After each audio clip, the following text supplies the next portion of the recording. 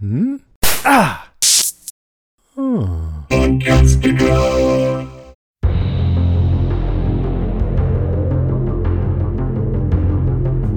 Hey everybody, I'm Rima. And I'm Peg. And this is Strange Indeed, a podcast dedicated to the Netflix show The Fall of the House of Usher. This week we are covering episode 2, titled The Masque of the Red Death. Ooh. Yeah. I love the poem, the story, and loved this episode this week. Yeah, this was a good one. It's a brutal one by the end there. It was. Damn, but yeah, a lot of good stuff. Yeah, it was. And we never got, we just got back from a trip. Like, we're literally just seeing each other like online here, but we just spent a weekend together along with the rest of our Zed friends. And we never got a chance to really talk about this episode much, which is probably good because we save it all for this. But we certainly were pimping the show out pretty hard to all of our friends who hadn't yet started trying to get them to I've had watch. a few people message me being like, okay, I'm watching it now. Good. Yeah, I was like, now I've only seen the 2, but it's so good. You gotta, and then I know a couple of people were like, I already finished it and I'm watching it again and just absolutely loved it. So that was really great to hear. Yeah. This was a really, I thought another stellar episode. I know they totally got me in the premiere. Just totally fell in love with the series already in the premiere episode. As we talked about when we covered episode 1, but I think they're really continuing, in my opinion, with some really stellar content, and I just really love it. But a little bit of a departure. I don't want to go into the details, but I've seen a little chatter, and I thought so too. I don't remember as much gore and gruesomeness in Flanagan's other series, so this was a little bit of a departure. Yeah. So I'm sure we're going to talk about it, but it was definitely a little different. He's definitely got the scares down. I guess he's going for something a little different in this episode. So, but another good one. So, with that being said, let's go ahead and jump into it because I'm really anxious to talk about it. What is your first point of the night? All right. I'm going to get a little interesting with this one. Let's talk about Ligadone. Let's. We heard the name in the first episode with the trial and Dupin bringing it up, so we kind of knew this is the main medicine that a lot of the kind of trial is about, and the way that they've been taking advantage of people, and people have been dying, and there's addictions and overdoses and things like that, and legally they're trying to hold the Usher family liable because of this medicine. So we heard the name in the first episode, but here we get to learn more of it, and they talk about it more. Dupin and Roderick do, but then we also get to see it kind of in a flashback, and as Roderick was pitching it. And so I just thought it was really interesting to see how important this drug is really to this whole story and to this family, that it has played such a very pivotal role in a lot of things. It's the biggest success, yet probably the biggest downfall of this family as well. Their biggest closet skeleton of the Usher empire. It's this pain medicine. It's like a catch-all. Like, it runs the entire gamut. They keep marketing it as from headaches to serious surgery recovery and everything in between. Like, anything that could possibly be causing any level of pain, it's just the one pill does all. There's dosing is different, but this is the medicine that anybody goes to for anything. The big downside being how incredibly addictive it is, even though they market it as not addictive. And so that leads to this slew of cases and charges and all this stuff, because of people developing drug addictions and all these overdoses and things that are happening because of it. We see Roderick younger again. Zach Gilford, love that. Working at Fortunato again. So it's weird. We still don't have all the pieces of how everything comes together. Yeah. But we saw them as kids, and then their mother was the secretary to the guy who was running it at the time, and now this Griswold, this Rufus Griswold, is in charge at this time frame that we're seeing in the flashback, and he's working there in communication logistics. But somehow he has gotten himself in the boss's office pitching this medicine, which I don't know, is like, can anybody in a medical company just go and pitch a new drug to the CEO if you have the right connections? I don't know.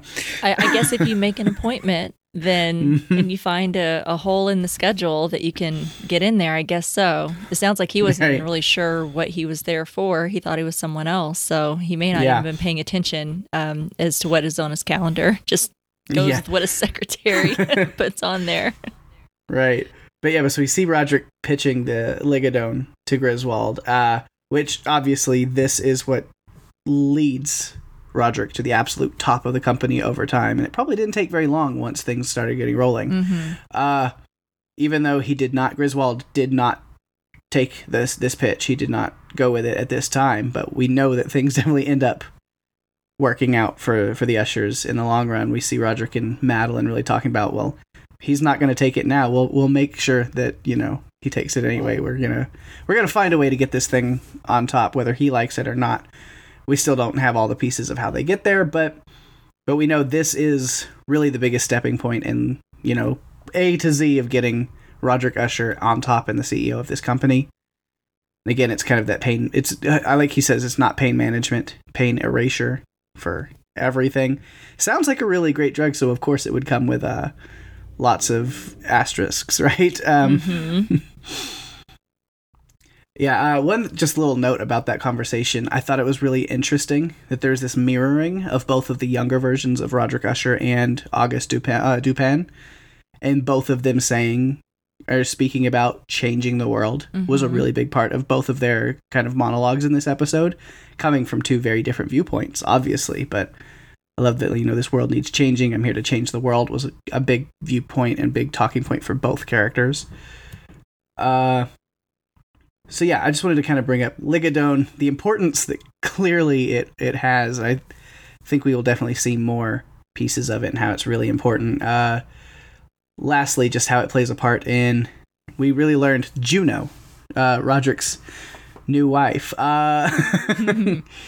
That Ligadone was a big part of that. August mentioned something about her being a heroin addict, and he's like, yes, see, success story. Like, she went from that to now this. And we get that Lenore and Juno interaction that was so incredibly awkward. Anything's going to be awkward when you lead it off with walking into your, grandfather getting frisky with his new wife, who's a woman that's younger than your own parents. Yes. But then you get this whole bonding thing between them, quote unquote, which just leads to even more awkwardness.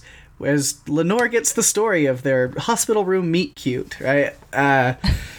That just gets weird. Like, more and more awkward. It just it does not get character better. Of Juno, she does kind of remind me of her character in Midnight Club, is the way that she's just gonna say whatever comes to the top of her head, and then she's like, oh, that was too far,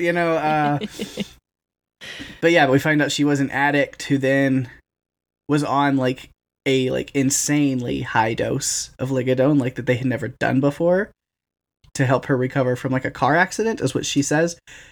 And Roderick views her as this like giant success story that he puts on a pedestal. Still a little strange for people to marry their success stories, but I wonder if we'll learn more about those, that situation and what led from one thing to another in that relationship as well. I hope so. I have a lot of questions about a lot of things so far. But so that's my first point. It's just the pill in the middle of like all of this story really right now. Yeah.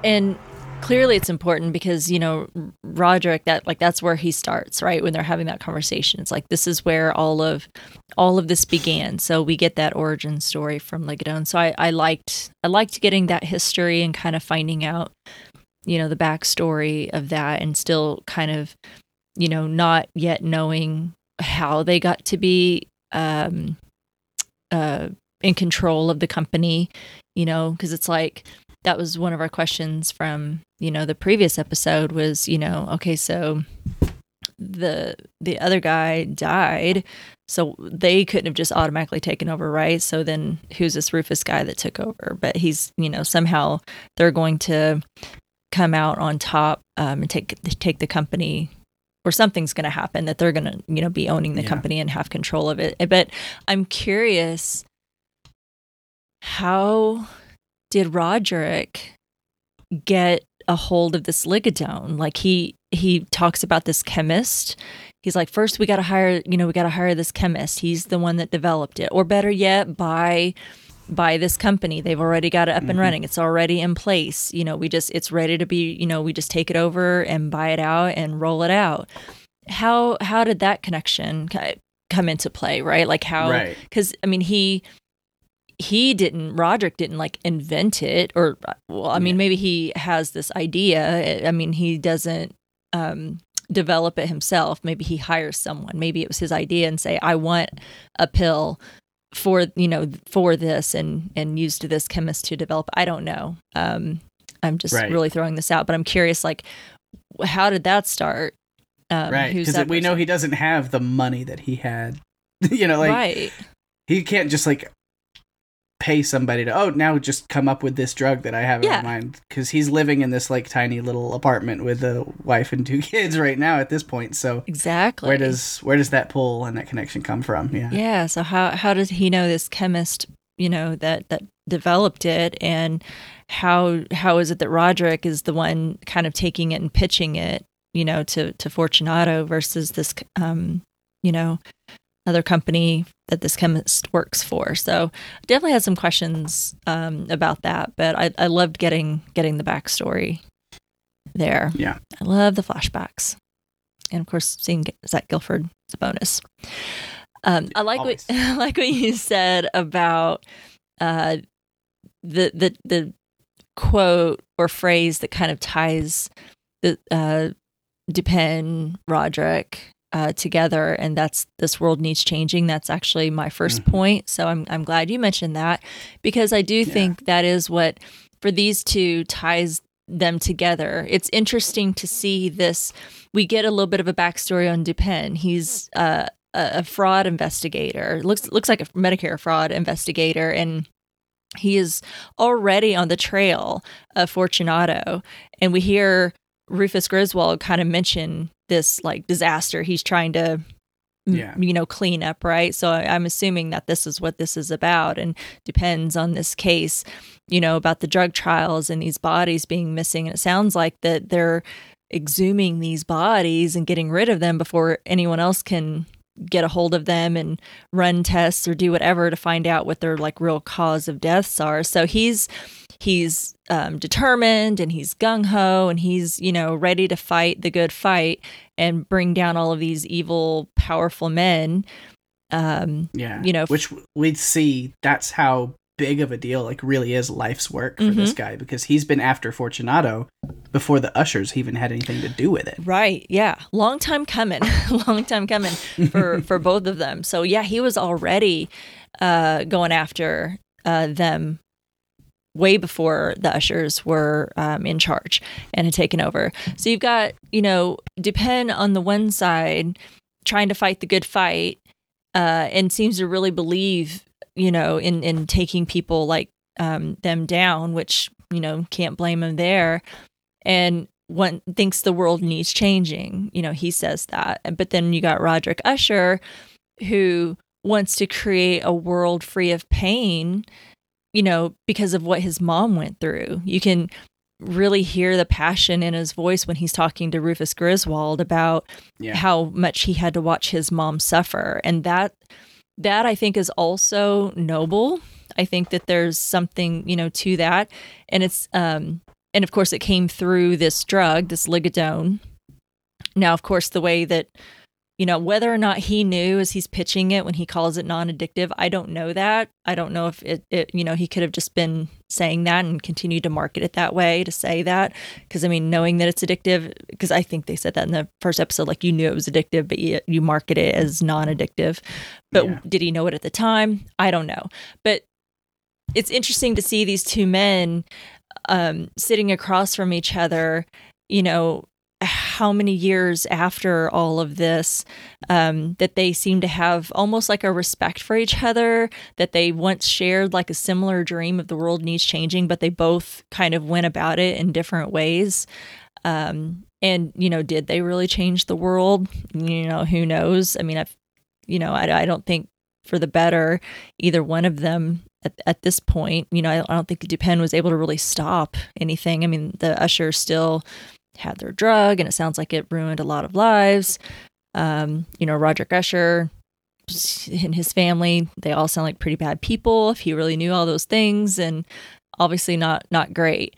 But it's interesting to see them come together, two men on the opposite sides of the coin, but also kind of having, similar thoughts and feelings, but going about them different ways. And I think also what ties in the phrase "this world needs changing" is Perry, because it feels like that's what Perry is kind of after as well. He seems to want to change his world anyway by becoming respected in his own family, wants to kind of, change the status quo. Seems like all of his siblings, they either think that he's the informant or they all just really look down on him.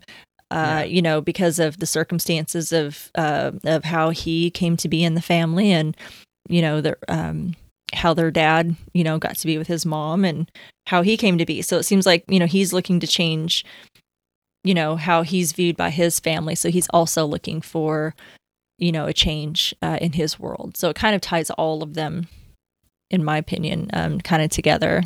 But I do love the dialogue between Dupin and Roderick. Yeah, I really like their conversations. But yeah, that was my first point. Was just in particularly that phrase and how it kind of tied all three of these characters in this episode together. Nice. That's a good one. What is your second point? All right, I want to talk about Madeline, really. Yeah. Mainly just like one scene. So I have it kind of like Roderick and Madeline, but it's this directly after the pitch meeting there with the Ligadone. But just this conversation that they have at Roderick and his wife, I guess first wife, Annabelle. Mm-hmm. So that was probably what Frederick and Tammy, I think, would probably been the baby. I think those are the oldest two. Tamerlane and Frederick. Yep. Yeah. But yeah, so we see kind of this relationship that Roderick was just kind of this humble, normal family, father, husband kind of guy at first. Who knows what all kind of led to him, all this power going to his head, and he just kind of becoming this type of person who travels around the world and has children all the time who doesn't even know he's having them sometimes, I assume. So we don't really see, again, I wonder if we see more of the change in personality and how, Roddy became the Roderick Usher that he is today or was before this big fall. Because he seems to be like a very heartfelt, normal, good, humble, romantic kind of guy. We see him reciting the poem. It's a poem. It's like I said. But yeah, he's reciting Annabelle Lee to his wife Annabelle, and in this Poe-less universe, because it's based on Poe's works, right? Roderick is the one that wrote this poem for his wife. Mm-hmm. Of course, in reality, if those who don't know about Annabelle Lee, that is Poe's final complete poem he ever did. It was actually published 1849, shortly after his death. It was the last one that he did. And side note, my favorite. Love that. Yeah. It's a good one. Mm-hmm.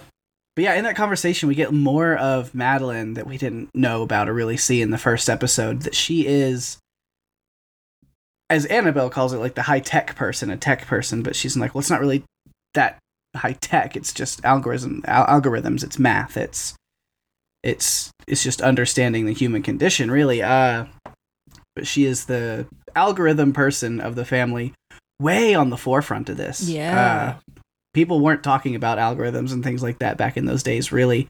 I don't know. I would know what that is back in that those days. If someone is having, what are you talking about?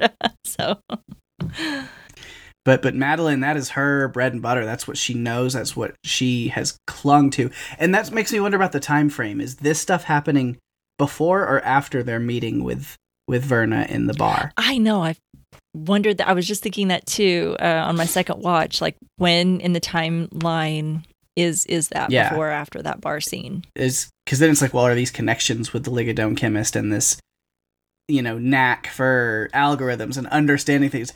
Are these things that they have gained because of some kind of deal or bargain, or is it, their own minds before that? I'm not sure, but the whole conversation was fun. I liked. There was the dig. There are a lot of AI and algorithm stuff. There's the dig where Madeline says, like, hell, an algorithm could write movies and TV shows. And Roderick just goes, not well. I mean, it's absolutely perfect considering the current climate with the strikes for the writers and the actors right now. Absolute perfection. Yeah, good job, writers. Good job, writers. It was really funny. I definitely chuckled at that. Not well. I thought, not well. I was intrigued by Madeline's behavior in this. Because, I mean, she's there hanging out with Annabelle before Roderick even gets back home. So, like, there seems to be some closeness. But then the whole conversation, Madeline's, like, very pretentious and talking down to Annabelle. Like, it almost like she has some kind of disdain or hate for her that just kind of lies underneath the surface. And it's just me reading into it, but maybe it's this whole, like, well, Roderick's worth so much more, and you're sitting here wasting his time and energy just by playing housewife when he could be out accomplishing much better things if you weren't holding him down. Like, I know it's a weird thing for me to jump to, but it's like the vibe that I got. I don't think you're far off.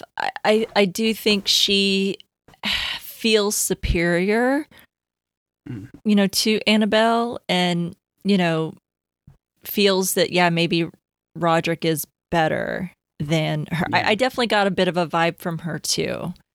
Like, this is all, like, we are made for bigger and better things. This is all just a waste of like, time and energy. So I got that vibe, too. I don't think you're far off. Yeah. Yeah, but it was interesting to see this side of Madeline. We know that she's kind of this driving force behind them, even though Roderick is the CEO, is, the little step ahead of her, but she really is pulling a lot of strings. And we see that, she's the one that really pushes him. When you hit a brick wall, you don't turn back, you go through.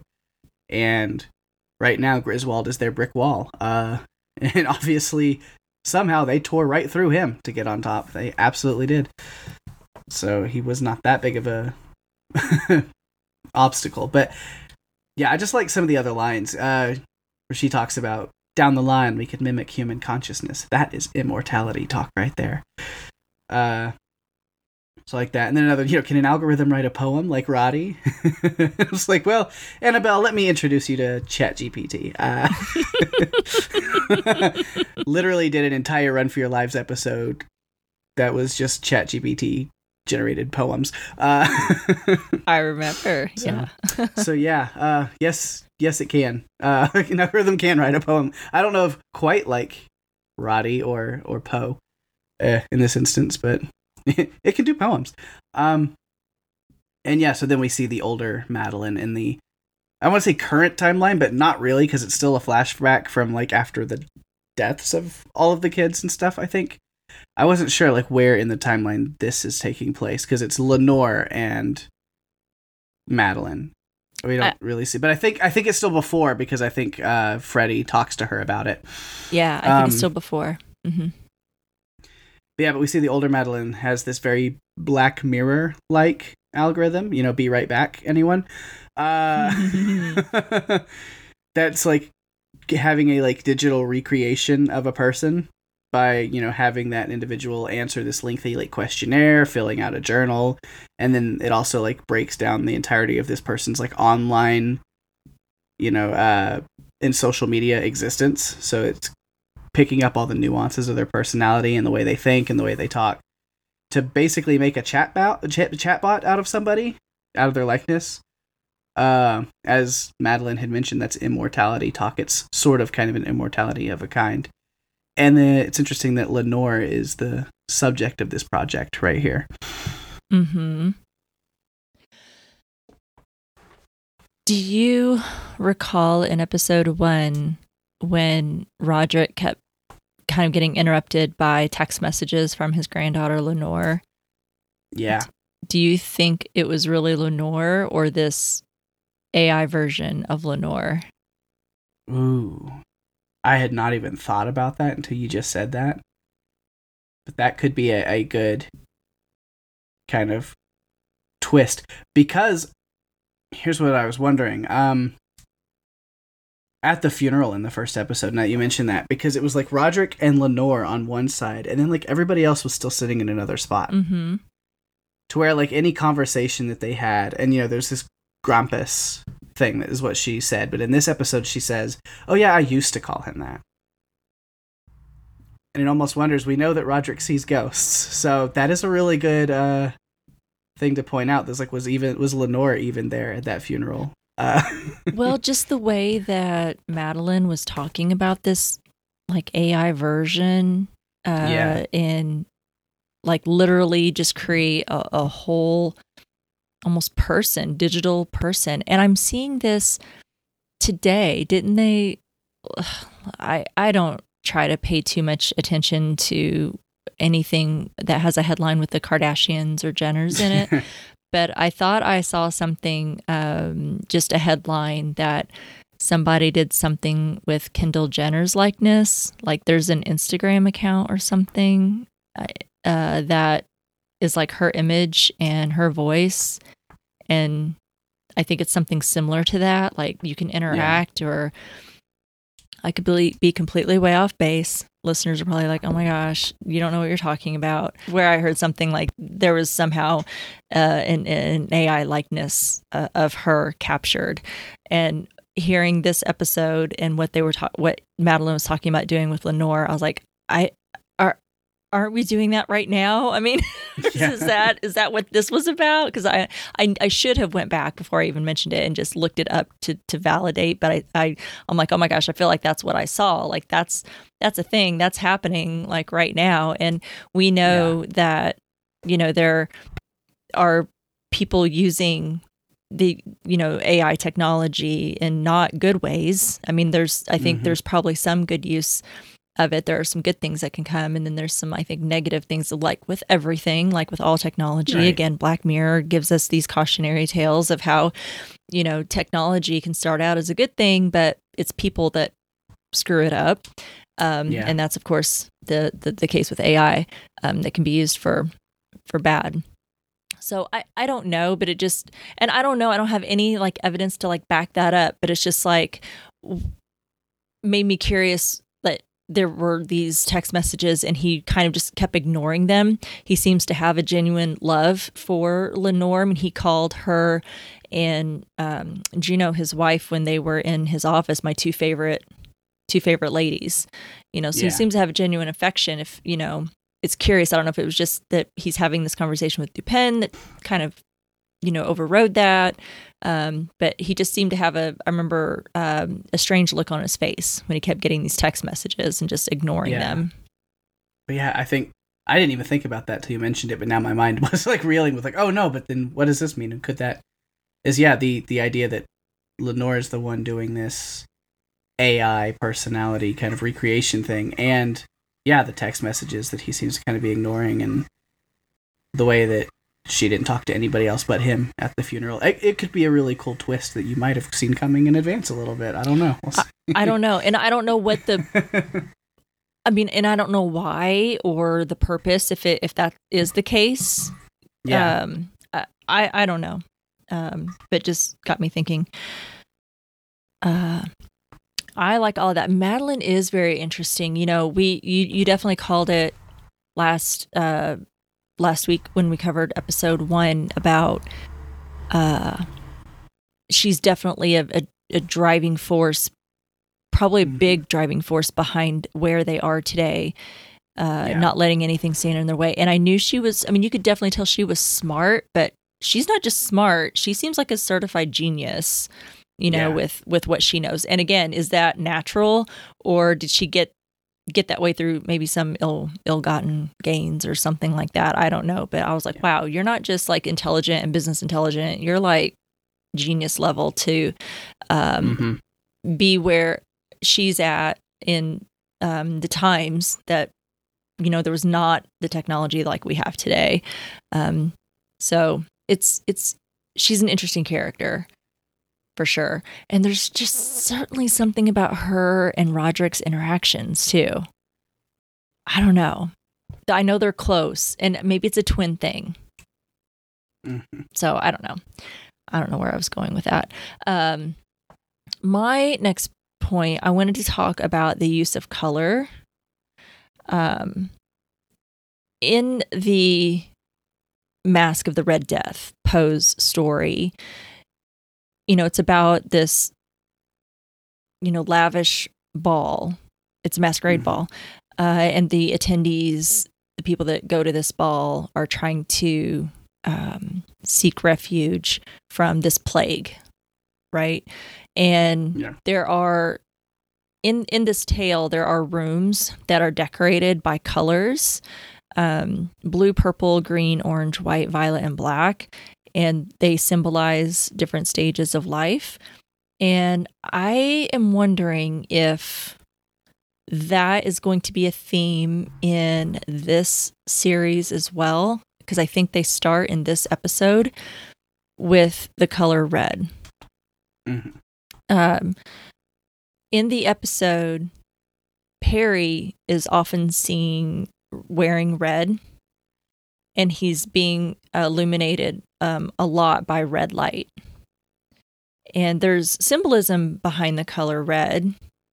Perry himself, has a bold nature. He's passionate, but then also very lusty. We get a clear picture of that for first thing, with him in bed with, was it just the two girls in his bed, or it's like a whole 5 or 6? Okay, people. yeah. There was like a whole bed full of people. So he's clearly very lusty. Red, kind of represents that as well. Red can also signify fire and blood, which I think ties into the whole ending with the sprinklers. And then with Verna and her red cape, the lighting with her and Perry talking in that red room, you get that red illumination as well. And I feel like we keep seeing it over and over and over and over in this episode. So I think red plays a color in the episode, obviously, but I think also is going to, or not just red, but color schemes are going to play a part in the series, I wonder, because if as much as what we saw red, we got a little bit of is it Camille, the PR, the daughter. Okay, I didn't have her name written down and I blanked for a minute. She is she has white hair. A lot of what she wears has white in it, and her office is very white and stark. So there was a real contrast there. So I think color is going to play a part. I don't know what else it will mean, but I just think I'm seeing a theme just in these two episodes. So I love that. I love that. I love that it kind of ties into Edgar Allan Poe's story of, symbolizing the colors in the story, but also playing a part in this series as well. So I hope I get to see that. Yeah. What is your next note or point? Sorry. I want to talk about the Masque of the Red Death. You mentioned it a little bit there, that last scene, and a lot of that. Of course, those who are familiar with Poe, very familiar, would maybe see this coming a little bit, just with Perry, with his name, Prospero. So I found this really cool kind of breakdown of the story that I can read, just so somebody gets a real idea of what it is. But the Masque of the Red Death is a story set in an unnamed country during the time of a deadly plague known as the Red Death, like you mentioned, which causes its victims to suffer from sharp pains, dizziness, profuse bleeding before succumbing to death. The disease is described as being highly contagious and fatal with no known cure. Prince Prospero, the protagonist of the story, is a wealthy and eccentric nobleman who takes refuge in his opulent abbey with 1,000 of his closest friends and associates, seals himself and his guests inside the abbey, believing that they can escape the Red Death by isolating themselves from the outside world. Within the abbey, Prospero organizes a masquerade ball, a lavish and decadent celebration featuring different rooms representing various colors and themes, like you said. And the partygoers indulge in pleasures and distractions, seemingly oblivious to the suffering and death occurring outside their fortified walls. However, as the revelers enjoy themselves, a mysterious figure dressed in a blood-stained and grotesque costume appears. The figure is described as having the appearance of a victim of the Red Death. This uninvited guest moves through the different rooms, causing fear and unease among the guests. Prospero, outraged by the intrusion, pursues the figure with a dagger, only to find that the figure disappears before him. The presence of the Red Death seems to defy Prospero's attempts to control and isolate himself from it. Eventually, the figure reaches the final room, which is shrouded in black and decorated with a large ebony clock. The figure's appearance terrifies the guests, and Prospero himself falls on the floor and dies. The revelers, realizing that this figure is the embodiment of the Red Death, also succumb to the disease and perish. So... Good story. It's a really good one. I've always liked it. Mm-hmm. And so, yeah, I should have seen it coming more even in this episode where it's like, because it was still at the end, I'm like, what? And then it's like, no, that makes sense. Of course, this is always going to end this way. As you're watching throughout the episode, it's like, I'm going to build this big party and all these people. And you're like, because the universe that this is in, I guess it doesn't exist. But if you read Poe, you would know this is a bad idea. Yeah. But yeah, because he's got this big wild orgy death party, I call it. Where everything sounds good right up until the end there. Yeah. The death part, take that out. Everything else sounded great. Not as fun. Yeah, where he invites Morella, his brother's wife, also to this party, just to get back to him, just to get back at Freddy for being a dick to him earlier.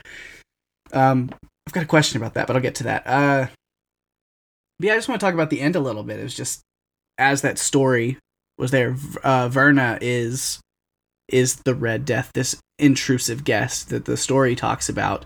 Of course, she's not as grotesque. Honestly, she's the exact opposite. Oh my gosh. Carla Gugino. Pardon me for my honesty, but I'm going to say, damn, Carla Gugino looking hot in this episode. Holy crap. I cannot argue with that. She looks freaking amazing. Absolutely hot. Yeah. Yes. But yeah, the party is crashed by Verna, and really the only people that see her or track her at all, except for like the bouncer and the staff and stuff that she gets them to leave later on. Mm-hmm. But really the only people that see her or pay any mind to her are Perry and Morella. And has this, conversation with Perry in one of the bedrooms with her usual cryptic conversation that's super ominous. Everything that she says feels like it could be layered with all kinds of foreboding warnings. Telling him about consequences with the line, I like, you are consequence, Perry, and tonight you are consequential. Of course, he doesn't have any idea what she's talking about. I'm, just like the first episode, I'm still very, very intrigued about this character of Verna. Who is she? What is she? Yeah. Yeah. So she kind of leaves Perry with this really ominous message. And I like the way, because he like leans in for the kiss and closes his eyes, and when it's not there, he opens his eyes, and she's like changed, like the little shroud and the hood and the mask and stuff are back on her as she's walking out the room. But it goes back to the party, which Rima, I know you were definitely stoked for the 9 Inch Nails. At the end. Hell yeah. As soon as that song starts playing, I was like, well, I know we're both rocking out. Hell yeah. I've got to get, I don't know if anyone has a side note, and I don't mean to interrupt, but gotta see if there's like a playlist of, because I love There's a lot of good music in that party. Yeah, absolutely. Yeah. Or even just like this whole episode, there's a lot of great music. Because even in the scene with Camille and her assistants, as weird as that scene was, I'm sure we'll talk about that. There's some Bournes playing in her apartment or her house there, and I was like, so good. Great music. 9 Inch Nails, Wicked Game. I mean, really great use of music in this episode. But yeah. But yeah, then we'll talk about it. The sprinkler scene that ends. Man, it's so fucked up. And like you mentioned earlier, not really something that Flanagan does too much. He doesn't really do too much over the top like gore. It's very psychological and supernatural. But this was just brilliantly gruesome and horrific and disturbing. And the way that it's shot, this pure bliss of Prospero that quickly changes to screams and panic. That it doesn't take long with lights popping and flashing and the music going off, and to where it doesn't take long to end with the entire mass of bodies of party guests is just this melted pile of goo on the floor with the last people alive just whimpering and gasping. I'm just like, God damn, that was rough. The noises, even. It wasn't just the visual, it was the audio as well. Yeah. I mean, this took me back to season 4 of Stranger Things with the squelching. So much squelching.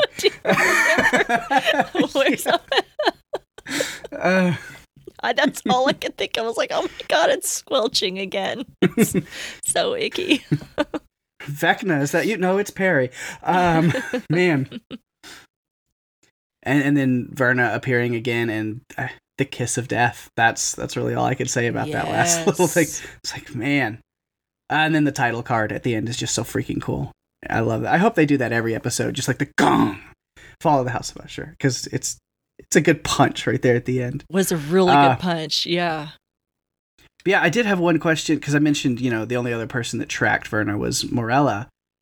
Did she get out before the sprinklers went off? Even after 2 watches, I'm not actually 100% sure. Because, she sees that something weird is going on. She hears the voice of Verna telling her, get out. But then we don't see her leave. So I don't know. I don't know either. I don't recall seeing her, and I don't know if she got out before everything was locked. So I don't know, or if she could have followed the bartenders and staff out that one door. Yeah, I don't know. Wouldn't that be something if? I mean, it was never mentioned, but.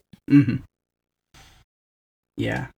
I feel there's still definitely going to be some major fallout from this whole thing. I mean, obviously, Perry shows that there's a lot of very wealthy and famous and influential people who are at this thing. That's it's going to be a huge deal. You can't just kind of... I would say you push it under the rug, but you saw how those bodies were all melted to the floor. You more got to scrape it under the rug.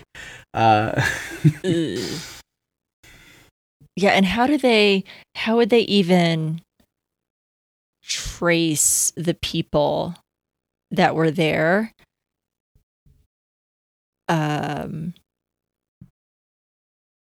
Yeah, because those invitations were accounts and I was just trying to think of how they sent the invitations and how private it was, how exclusive it was, and then being able to identify the people there at the party. I want to know who that one person was that he pointed to on the monitor. He's like, if you look real closely there, and they're like, oh my God, what is that? And I'm like, who is it? I mean, it's I'm sure completely irrelevant, to the story, the core story. But I'm like, well, who was it? Who was this person that we couldn't even say a name or who they were or supposed to be? Clearly, I guess someone very powerful or influential or something. Who's somebody that can show up at a thing not related to them and people lose their ever-living minds? Oh, Taylor Swift.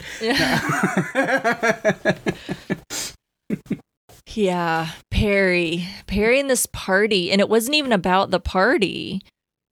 I mean, I think he thought that this was going to give him maybe some clout with the family, that he could actually pull this off and do something with it, but it was mostly about all this blackmail because he had all of these cameras. I have thoughts about that. Yeah. So I'm not necessarily sad for. I mean, I think the show, and this is what Mike Flanagan really excels at, and that's character development, because I'm I've gotten the feeling just the very little that we've been exposed to the Usher family and the children, especially, like all of them seem pretty terrible in some form. But in this episode, Perry was awful. He was, had this whole idea of like blackmailing and videoing people without consent or knowledge, and and especially like his brother with Morel being there. So clearly not a good person either. But they did, I think, a good job of like getting you to feel sympathy for him, because I felt there were moments that I felt bad for him, and he's just like the little baby brother. He's the little boy that is overlooked. Why are you here? We had everything set, and then you showed up, and he can't get anything done right. Everybody thinks he's a complete moron. After watching this episode, maybe they're onto something. I don't know. I've got thoughts, but but yeah, he just seems to be like the black sheep of the family in the way that like they only claim him because they have to. Right. Well, and with that scene with Napoleon, it was like he was giving him all this praise and being like, once you realize, I'm paraphrasing because I don't remember the exact quote, but he's like, once you realize like your full potential, there's not going to be anything or anyone that can stop you, and then you're going to be, at your best. And I'm like, if only this had went in a little bit of a different way, right? Like I feel like, because he did seem really smart. He seemed ambitious, but just definitely went down like the wrong path. To try and get the recognition, to get the respect and the attention, the good attention of his father, of his family, to kind of, again, change the status quo, like I mentioned earlier, changing his world. So it's I wish we had gotten a little bit more time with him to kind of get to know his character a little bit, because here he is, he's already dead in the second episode, and I don't know if if the storyline's going to continue moving from this point after his death, and or if we'll see him in flashbacks and get to see him more. But I do like that they did a good job of like, he's a pretty rotten character, and he's going to do, and plans to do anyway, some really rotten things. However, you still manage to find sympathy for him in a situation. I liked also, did you pick up on any foreshadowing in the opening episode or opening scene with him lying in bed with the bodies all around him, and then that's how it ends with him surrounded by all of these like bodies, like half naked bodies anyway, and that's how it kind of panned out too. I thought that was kind of cool. I wonder if they'll do that with others, or if that was just this episode. But anyway. Yeah, I am curious to see where they go forward. I mean, we know, again, all of the Usher children die in different ways. And so, honestly, it kind of excites me to watch further episodes and be like, okay, they're going to plant those little seeds, and then we're going to see how it all happens one after the other. As like dark as that is to say, like I'm excited to see how that all plays out. It's fiction, so I feel okay. I give myself and us a pass because it's all fiction, and I'm just being entertained. Yeah. Well, is my turn? We got just talking about stuff. Okay.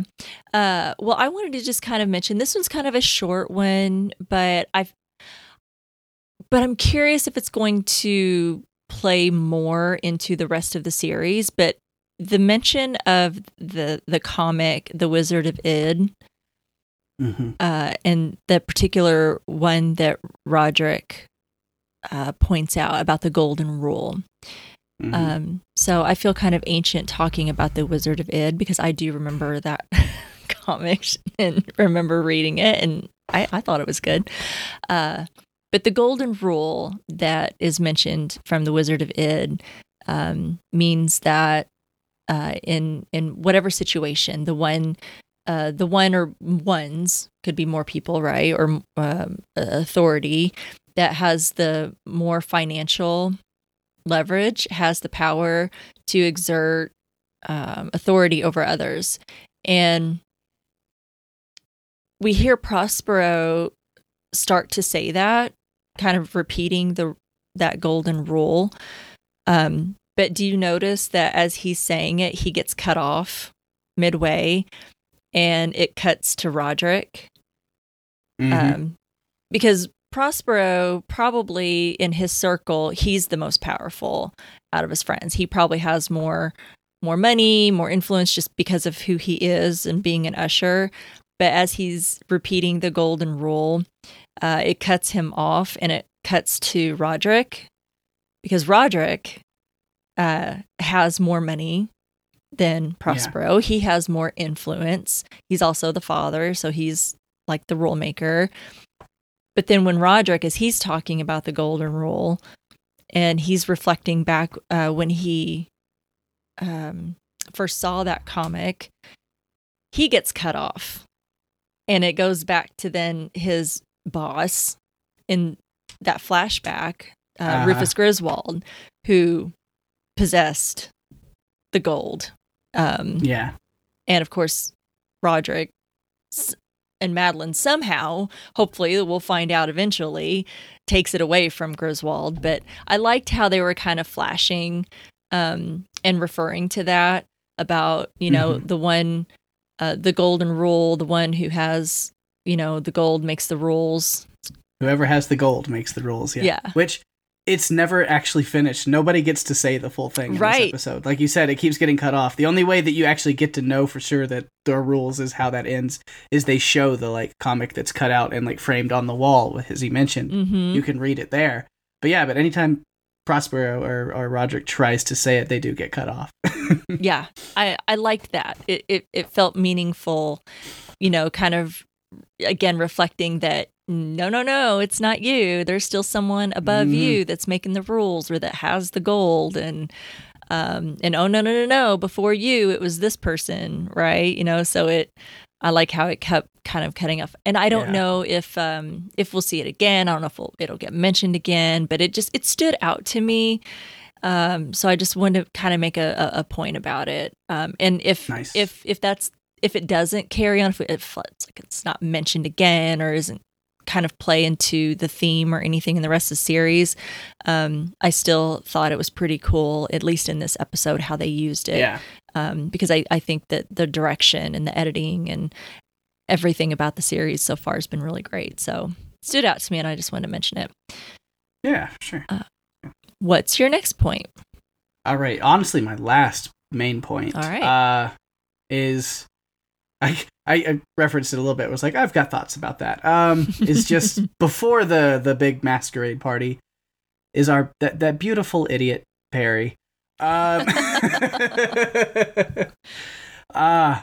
it just, it's a lot of the things that we see with him. Party boy Perry, right? As we see him waking up after this big orgy, basically at his place.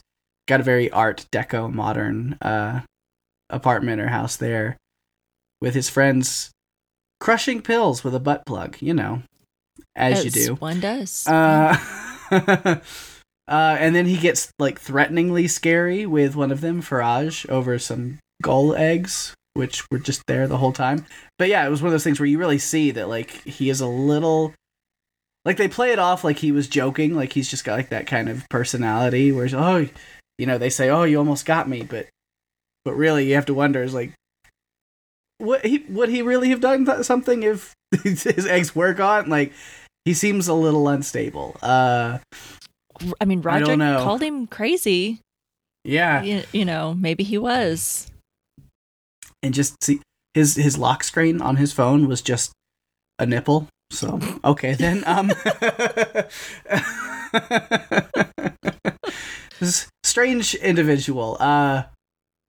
But a lot of it's just, like I said, that beautiful idiot. Because throughout the whole episode, anytime it's, Freddie or Camille or Victorine or Tammy, whenever Perry comes up, they're just like, oh, well, he's too stupid. Oh, he's an idiot, And you're like, man, they're really hard on their, kid brother, until you see a lot of the things that he does in this episode. And you're like, no, maybe they're onto something. He's not very bright. He's creative. Mm-hmm. He's got, he's got this aspirational and ambitious mind. He knows how to put things and plans together and bring people together and make things happen. But as far as thinking about the consequences, again, the consequential that Verna comes up with, thinking about the consequences of his actions or how they affect other people, or even the words coming out of his mouth and how they can be used against him or for something else, he just doesn't think about it. Mm-hmm. He's very selfish and short-sighted, and we see that a lot. He's shadowing his oldest brother, Freddie, at the Fortunato business. They're facing litigation over these abandoned buildings that they own, which have been storing all kinds of like toxic chemicals, metals, etc., and that's negatively affecting the environments and stuff around these locations, which is a little foreshadowing there, of course. You know, one site had such a highly acidic concentration that, and it just like gets cut off. And you're like, dude, yeah, you were in the meeting. Yeah, you were there. You were in the meeting. They said it was housing chemicals, and yet you're still gonna be like, oh, it's just water. Didn't Spray think it. to go check those tanks to think that maybe that's where they're hiding and storing the chemicals before they can dump them or whatever. Come on, it's like it Harry. was right there, dude. Yeah, and he's aspirational, but it's not really in hand with the family business. He's like, I want to party, I want to get people high, I want to make people happy, but I want to make people give me money. He's not he's terrible at like the corporate evil part of the family business. As these lawyers are breaking down what's going on, he's like, oh, that sucks about the environmental tragedies, but damn, these buildings are dope for my lavish parties. Maybe I should, like, just out in the open. Like, he's just like, if we own them, wink, wink, nudge, nudge, then I can throw some real ragers here. You know, like terrible for the family business. Absolutely, like someone stuck a sock in his mouth, make him shut up. Oh my god. Yeah, which then I laughed so hard when Freddie called him Gucci Caligula. Gucci Caligula, that was so hilarious. Damn if that's not the most accurate and hilarious thing imaginable, you know? Like, man, the writing, so good. I'm gonna have to use that, like, make that a username or something for something. I got to keep that around. Yeah. I got to keep that in my back pocket. That's too good. It is too good. It's probably already out there since this is aired. Yeah. It's already out there. We're day late here. Yeah. Yep. Which also just Frederick constantly saying mole instead of informant is funny. He still just can't get it straight. Yeah. So that's just how I feel about Harry. Like I said, he's a creative and aspirational personality, but he's just a stone cold moron when it comes to common sense. Yeah. Yeah, no themes, except it's got to be a masquerade. Like his brain just goes wherever and everything just follows, because he's a leader in the fact that he has that kind of money and influence, and people are probably scared to not go along with him, even his closest friends. So it's just like anything he says, we're gonna do. And then, of course, when he needs lots of drugs for this big party, so maybe the one sibling that doesn't just absolutely hate him is Napoleon, is Leo, which I love their little interaction. You know, like, who do you think I am to get all this stuff? You know, I'm offended and appalled. Of course I have it. Of course I can do it. I love Raul Coley, I swear. Yeah. He's so good. And the little Netflix in-joke there that's funny. It's just like, move that kind of weight. What have you been? Have you been watching Narcos or something? Because you should if you haven't. It's brilliant. Nice little shout out. Yeah. Yeah. Another Netflix show. But it's just, the tank's on the roof of this building that he was explicitly told is housing dangerous chemicals. And he's just like, yeah, I'll assume it's water and we'll make it rain. Wet-ass party. But I guess WAP can also stand for, like, what a putz.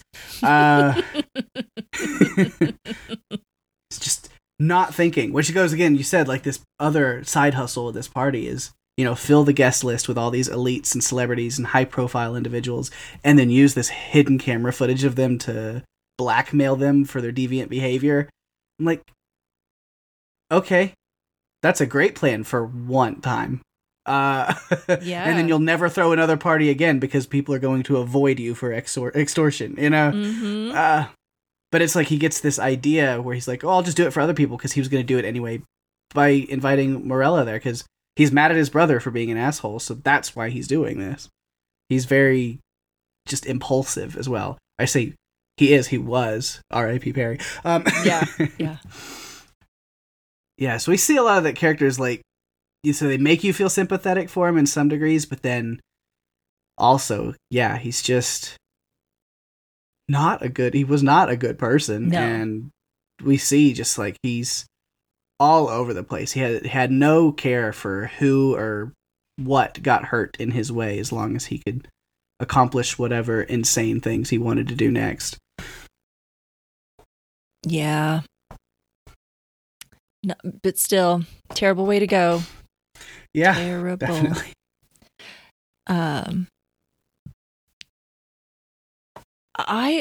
You said that was your last point. I only have just some notes and like Easter eggs. So, I'll just mention the ones we haven't already talked about. We got to see in the conversation between Dupin and Roderick, looks like the ghost of Perry after his accident, post-accident, is roaming this childhood home, the same as Roderick's mom. Yeah. But we finally learn what's up with Roderick. Like, oh, something's going on with him. He's sick. There's something happening. Mm-hmm. And we find out what it is. He's got some sort of, I'm not even going to try to pronounce or give the full name of what that was, but it's some sort of like vascular dementia. And he says it can cause hallucinations among other side effects or other things from this disease. Do you think that he's seeing these ghosts as a symptom of this disease that he has, or do you think that the ghosts are real? Because Dupin did not react to see, like Perry full on just walked straight in between them, and nice little jump scare there in front of Roderick. He didn't react. So I'm curious what everyone's thoughts are about that. Is he a figment of his imagination, or does Dupin just not see him? I don't know. Yeah, I don't know. I mean, because I feel like there's some reality to it as far as whatever Verna and this deal and everything that's happening. Like, he's going to be haunted by, he's very set on, like, this is all his fault. We see how Perry dies, and then Roderick is still saying, like, I killed him. Yeah. And he's meaning, like, by his actions, by, whatever bargain he may have made or whatever. But, because we see it happened because of Perry's stupidity, but Roderick, as you're saying, it's like, but it has something to do with Verna. And it's like, I know it's because of, to still be determined or told what happened, what was made, that, the time to pay the piper has come. And so this is what he's paying with, is with the lives of his children. Yeah. Yeah. Yeah. He's definitely kind of being haunted by these ghosts of his past. And I'm guessing feeling very guilty about that. Because he does keep repeating, like, his children are dead because it's his fault. And he's like, well, I killed him. And it's like a little bit of the telltale heart going on, which I'm sure will probably come out sometime. I can't even remember now all the titles of the episodes, but being something from Poe, I'm sure will play a part in some of this, but that's what it kind of reminds me of, some of that guilt. Yeah. And so learning about now he has this prognosis, he only has some years left. And this is why we keep seeing this experiment from his other daughter, Victorine's, this heart mesh thing that she's trying to do.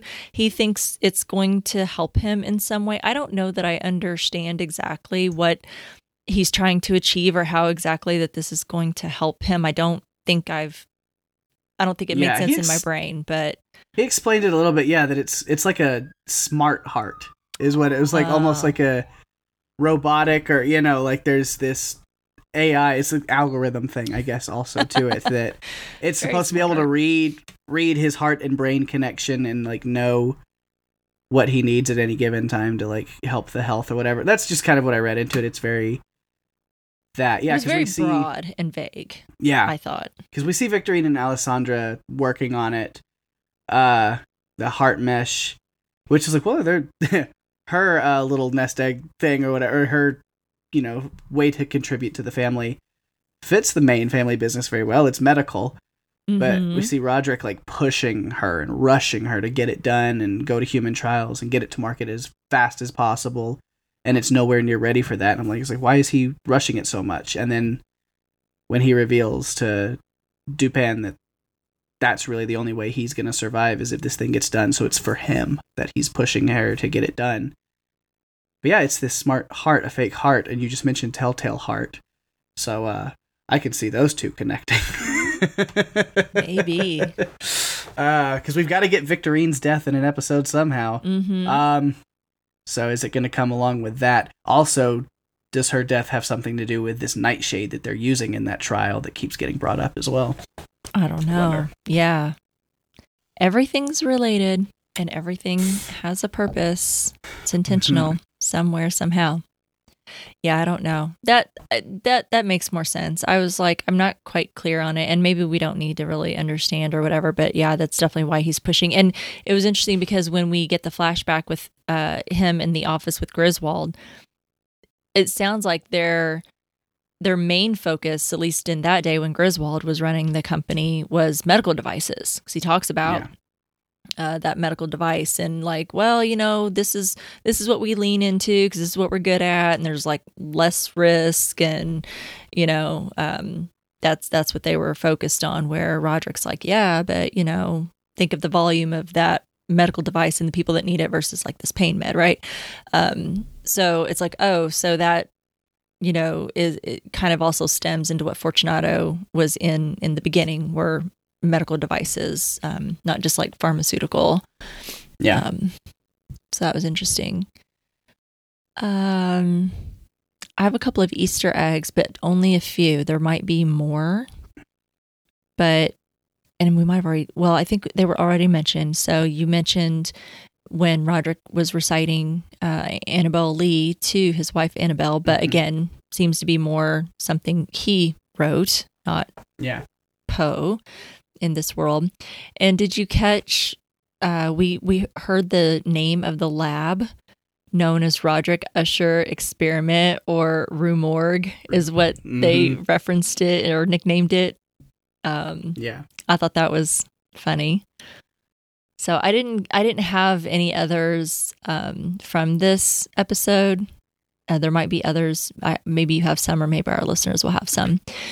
The last one I had, it isn't really an Easter egg, but it's a quote, and you mentioned part of it. I loved that quote from Verna at the party when she's talking to Perry, and she says, "There are always consequences. Take you, for instance. Someone a long time ago made a little decision, then another, then a big one, then one of absolutely no importance. And then by and by, you were born. On that day, you were the consequence of a harmless choice made by someone in a moment where you didn't even exist. And that choice defined your whole life. You are consequence, Perry, and tonight you are consequential." So was all of that, is she referring to Roderick, talking about, it just made it a little decision, then another, then a big one, then one of absolutely no importance, talking about Roderick in some way? Again, I think tying into this whole relationship, who is Verna? What happened when Verna met Madeline and Roderick? What is all of this about? And she tries to get him to stop.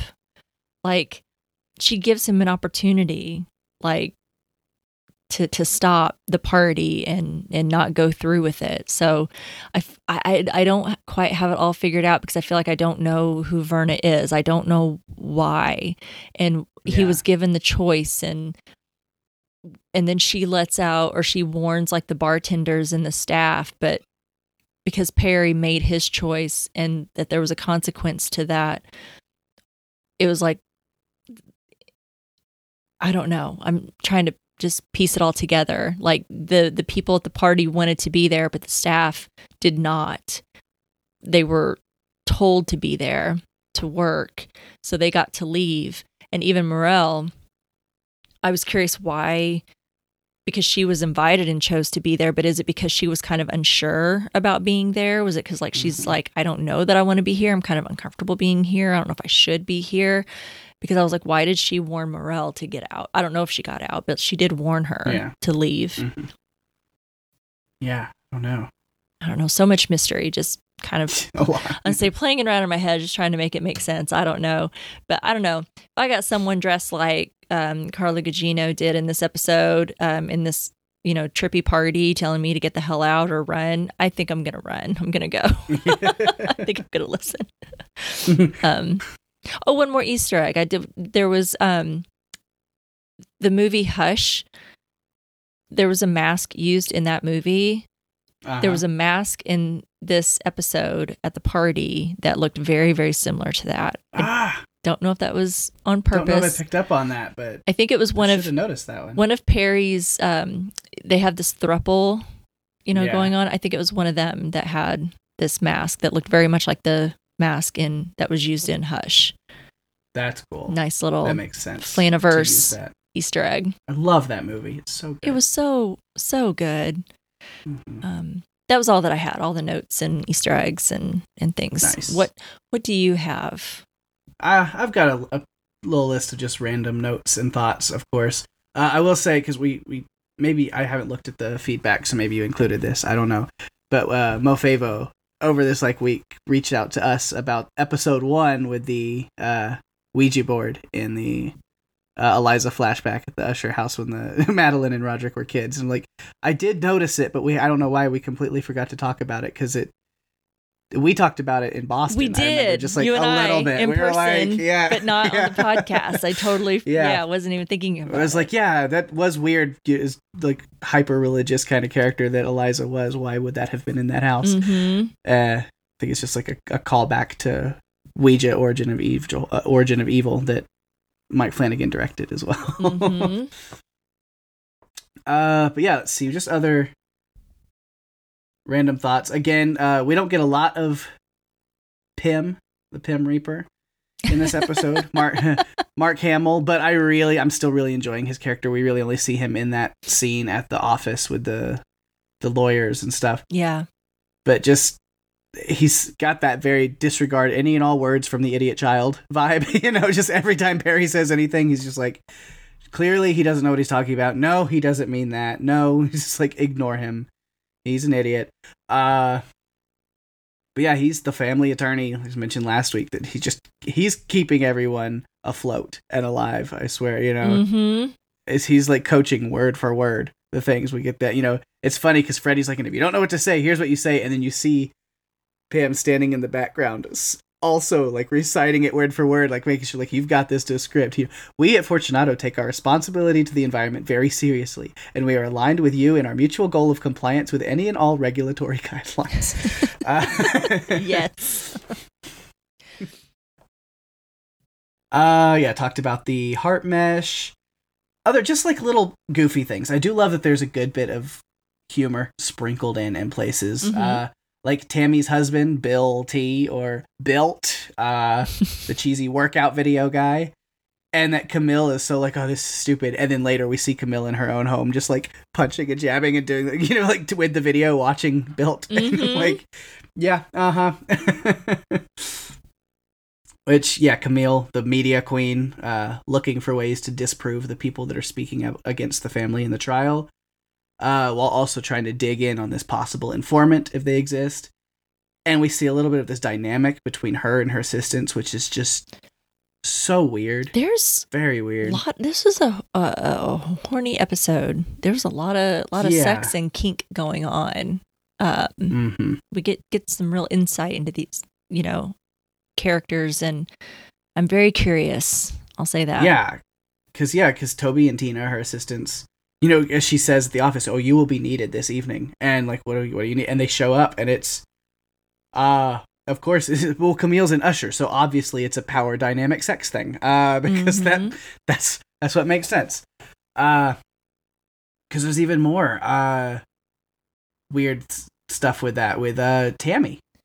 So we get to the little scene where she hires a woman to dress up like her and be her stand-in for dinner and romantic evening and eventually sex with her husband, all while she's watching. And it's I'm sure somewhere in the world it exists. This isn't the first time this has ever happened, but at least me personally, it's the first case of a female in a straight relationship being cuckolded I think I've ever seen. It's not. Cuckolding herself was. I was like, I've not seen that before. So that was interesting. Yeah. Yeah, it was really interesting. Then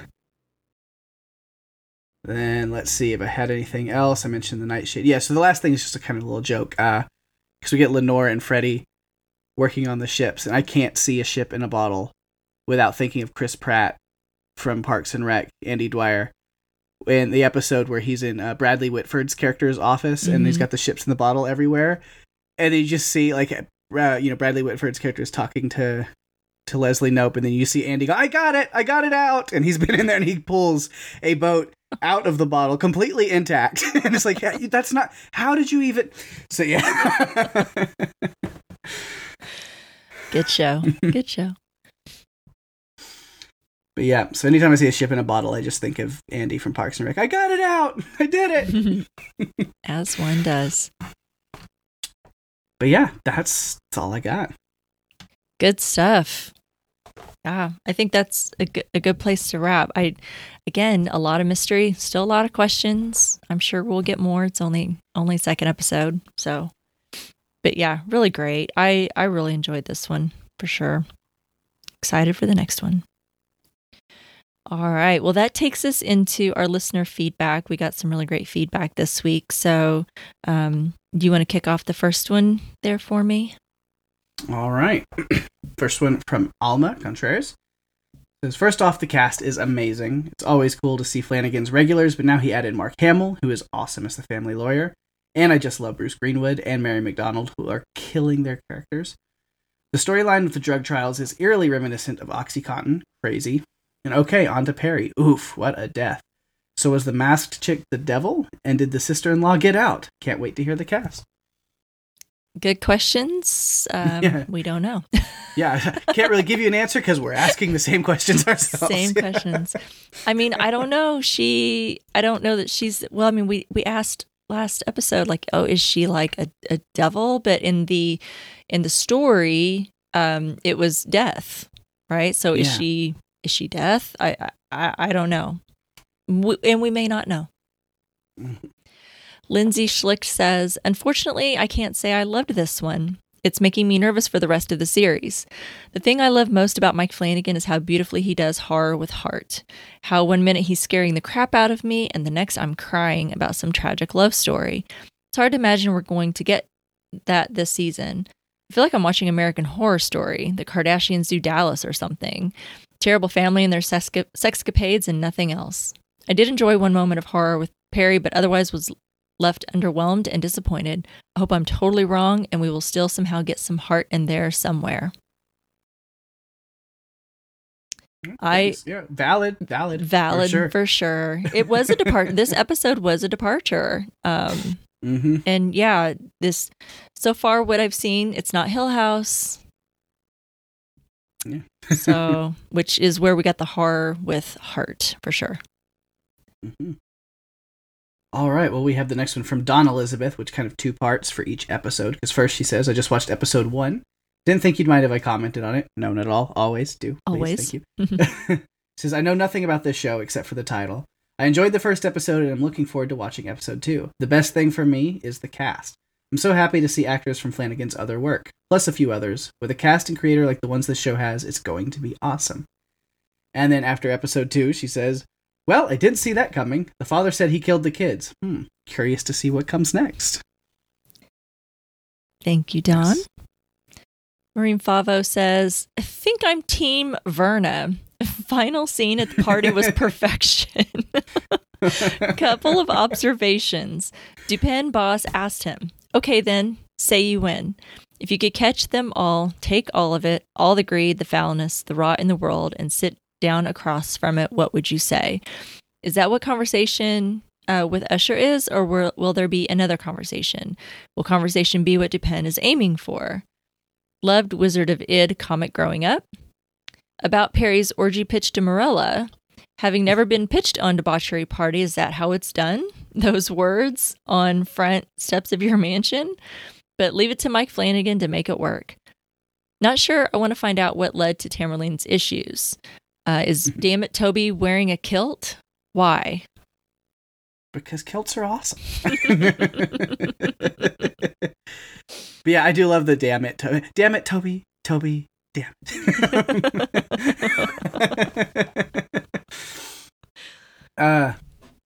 And this last Facebook one here comes from Mary Patricia Dorigo. Says, gruesome death, but well deserved. Wasn't sad when it happened, but did jump scare me in the old house living room scene. I wonder if the bartenders and servers at the orgy were the same as the ones in the bar on New Year's Eve, 1979.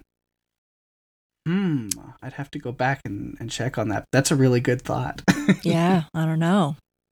I did not go back. We did get an email this week from our good friend Daphne and Pig's other co-host. She says, hi, Rima and Peg. Loved this episode and I'm fully invested in this series already. It's just the right amount of gore and creep factor. I'm sad we will see no more Perry as I enjoyed his ideas of debauchery. Given Prospero's earlier appearance to Roderick, I had a feeling that once the entity told Morella to leave, that something sinister was going to rain from the ceiling. Makes me think that the acid or whatever was in those tanks was a failsafe put there to disintegrate anything that needed to disappear. Again, I adore that Flanagan reuses actors as we get to see so many of our favorite from previous series pop up here. And the music was sublime. The tie-in to the Masque of the Red Death is pretty incredible as it includes the masquerade party, and the Red Death itself has been described as profuse bleeding from pores, which connects really well to death by disintegration. Even the robe and mask worn by the entity matches the story. I'm sure there are more, but these are the ones that stand out to me. Can't wait to hear your thoughts, Daphne. Awesome. Awesome as always. Thank you so much, Daphne. First voicemail we have is from our good friend Laura. Let's see what she had to say. Greetings, Rima and Peg. Hooray! Strange Indeed is back in our ear holes. I'm so glad you guys are back. It's the perfect time of year to get back into the podcast. It's the perfect time of year for spooky Mike Flanagan stories, and it is the perfect time of year for Edgar Allan Poe, my muse, my hero. I have a long, long history with Edgar Allan Poe. When I was a little kid, I was never the one to ask my parents for bedtime stories or fairy tales. I asked to be told ghost stories. So my dad would recite to me many Edgar Allan Poe stories that he happened to just have in his memory banks, and I fell in love with Edgar Allan Poe from probably the time I was 6 years old. So I am so excited for this new Mike Flanagan series, The Fall of the House of Usher.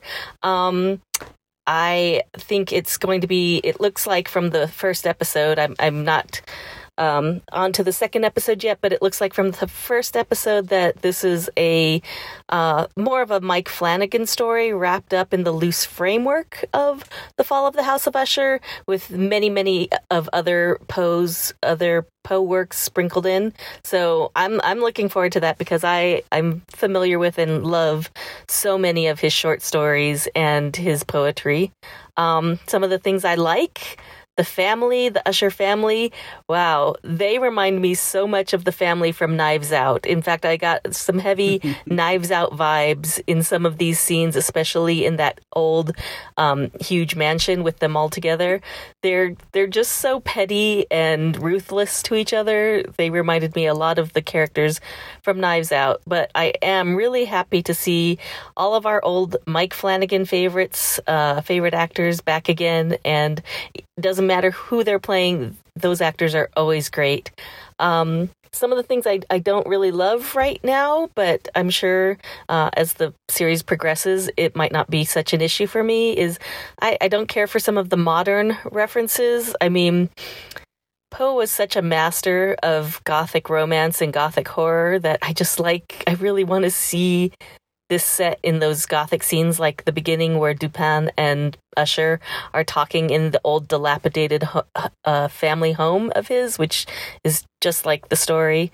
But all the references to social media and media, they kind of date a show for me, because if you watch this in another 5 or 6 years, it's like, are those media references? going to kind of date a show. I think Haunting of Hill House kind of did it better, where it was set in a modern day setting, but it didn't have so many very to date media references. But, not a big deal. I'll probably get over that. I really also would have liked to have seen Auguste Dupin, who is a big character in about 3 of Edgar Allan Poe's short stories. I would have liked to see him as an investigator instead of a DA, because Edgar Allan Poe is known to have been the godfather of the modern day detective story and inspired Sir Arthur Conan Doyle and Agatha Christie to write murder mysteries and create the character of Sherlock Holmes. So kind of sad that he's not a detective or investigator of some sort. Also, I was glad to see that Paik noticed the substance on Roderick's fingers when he was in the bar on New Year's Eve. Considering the apparition, we'll say, that Roderick sees in the limo at the end of the episode, I think I have a sneaking suspicion, being familiar with one of Edgar Allan Poe's most famous short stories, what he and his sister might have been up to on that auspicious New Year's evening. So we'll just have to see how that turns out. I'm really excited to go further, watch the rest of the series, and see what you guys think. Welcome back, Strange Indeed, and I'll catch you on the flip side. Love that. Thank you, Laura. Yeah. My twisted sister.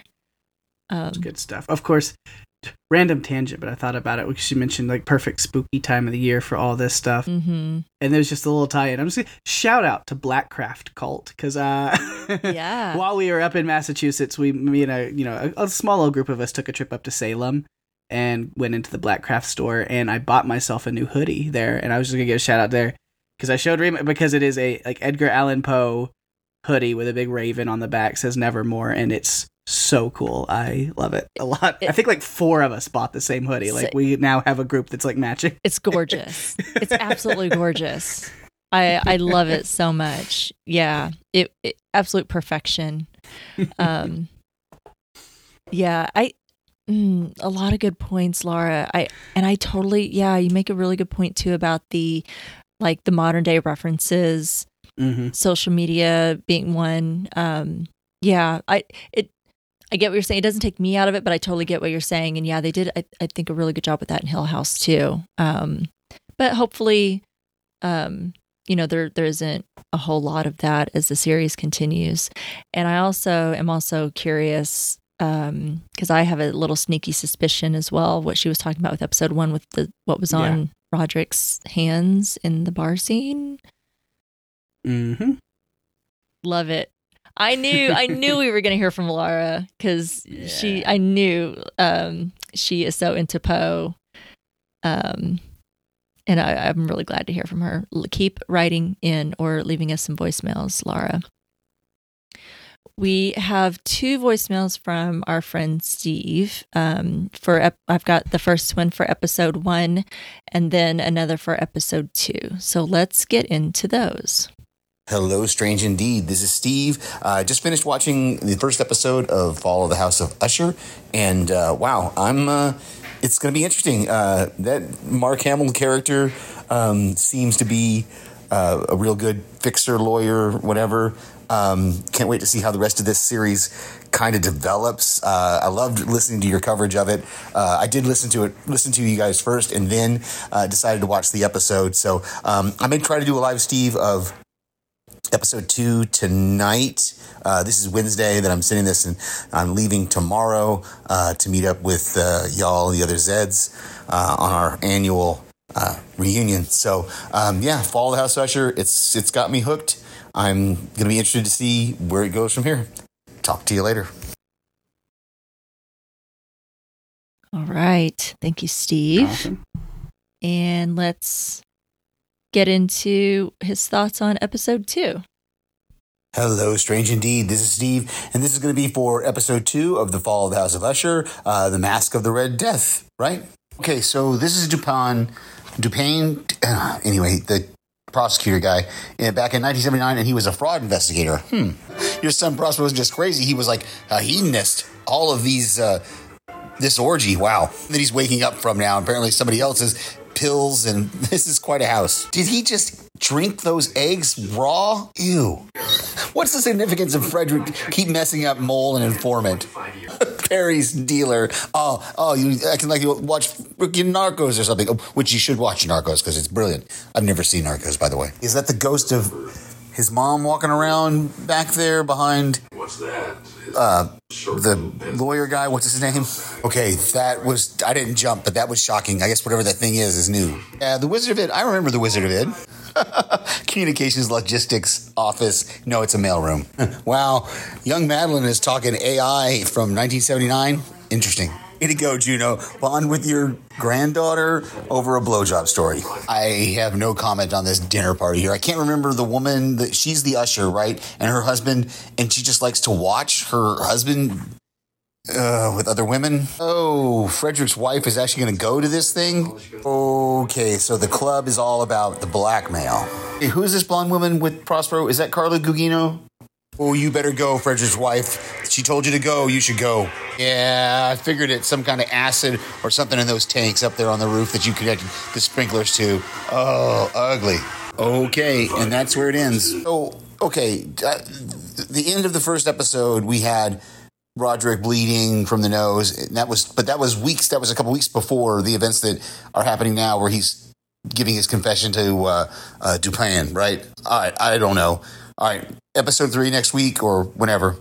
See you tomorrow or Friday. And we did. Yeah, we hung out. I remember him talking to me in the kitchen at the Airbnb where he was like, I sent you the voicemails for this and this and this. I was like, yep, we'll get to them. We had a fun time hanging out.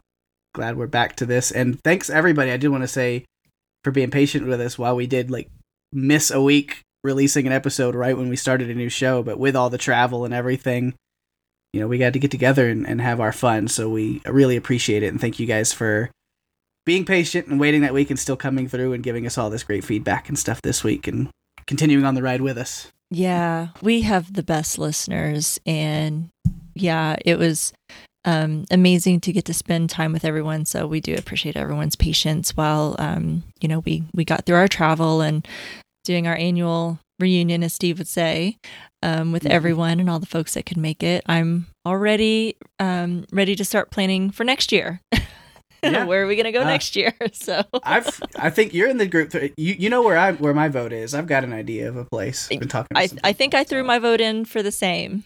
So if we want to stick with kind of a spooky vibe a little bit, it's a good one. I absolutely agree. I would not be mad about it at all. So we'll see. We'll see if we get outvoted or not. But anyway, we are back on our regular schedule, at least for the moment. I'll have to talk to you about it later. I do have some travel coming up in 2 weeks that's going to fall right around our recording time. So of course, always. and it is not Zed related or reunion related, but I will be out of town, so we'll talk about that later. But yeah, for the moment, we are back to our regular weekly recording schedule for all those that are wondering. So next week we will be covering episode 3 of the Fall of the House of Usher, titled "Murder in the Rue Morgue." Excited for that one. I can't wait to see it after we wrap this tonight. I'm hoping I can get that in and after I get done editing. But I'm excited. Yeah. It'll be a fun one. I'm excited to watch. But yeah, so thanks again for all the feedback. If you want to leave us messages, voicemails, all of that stuff, Facebook, through our email, all of that, you can find all the links, all the stuff you need at podcastica.com. And while you're there, be sure to check out our other shows. There's a lot going on right now on podcastica.com. Jason and Lucy just wrapped up the Daryl Dixon finale. The Ted Lasso rewatch with Ben and Kristen. Penny's doing a Buffy rewatch right now. Wheel of Time wrapped up, I think, a few weeks ago. Yeah. Loki is running right now. think it's Alex, Sydney, and Kirk doing that one. And I'm really enjoying season 2 of Loki, especially this last week's episode. Awesome. So, yeah. Well, and if you need a little something light after all this dark stuff, especially after like this episode, you can definitely check out our coverage on Strange Indeed here, where we're covering Great British Bake Off. If you need something a little bit lighter, cleanse the palate, after watching something like that, we're having fun there. Just covering something a little light. We love Bake Off here at Strange Indeed.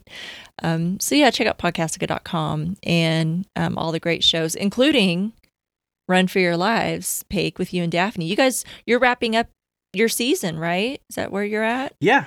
We're kind of closing out the season, and then we'll be gone for about a month. Take our little break. We'll still be getting stuff together for the next season. A lot of good movies. But yeah, this final season has been fun as far as, or not final season, this final bit of this season. Let me make sure people don't think, oh no, they're going away. No, we'll be back soon. But yeah, so we did Pet Sematary. Nice. Both the original, the 80s original, and the 2019 remake. We did our Tremors episode. We did Tremors 7, Shrieker Island. We're wrapping up that series right now as well. This weekend will be our seasonal look back special, where we go back and kind of pick our favorite monsters and characters and movies and all this for that last season. And then we'll have a Halloween special coming up next week as well.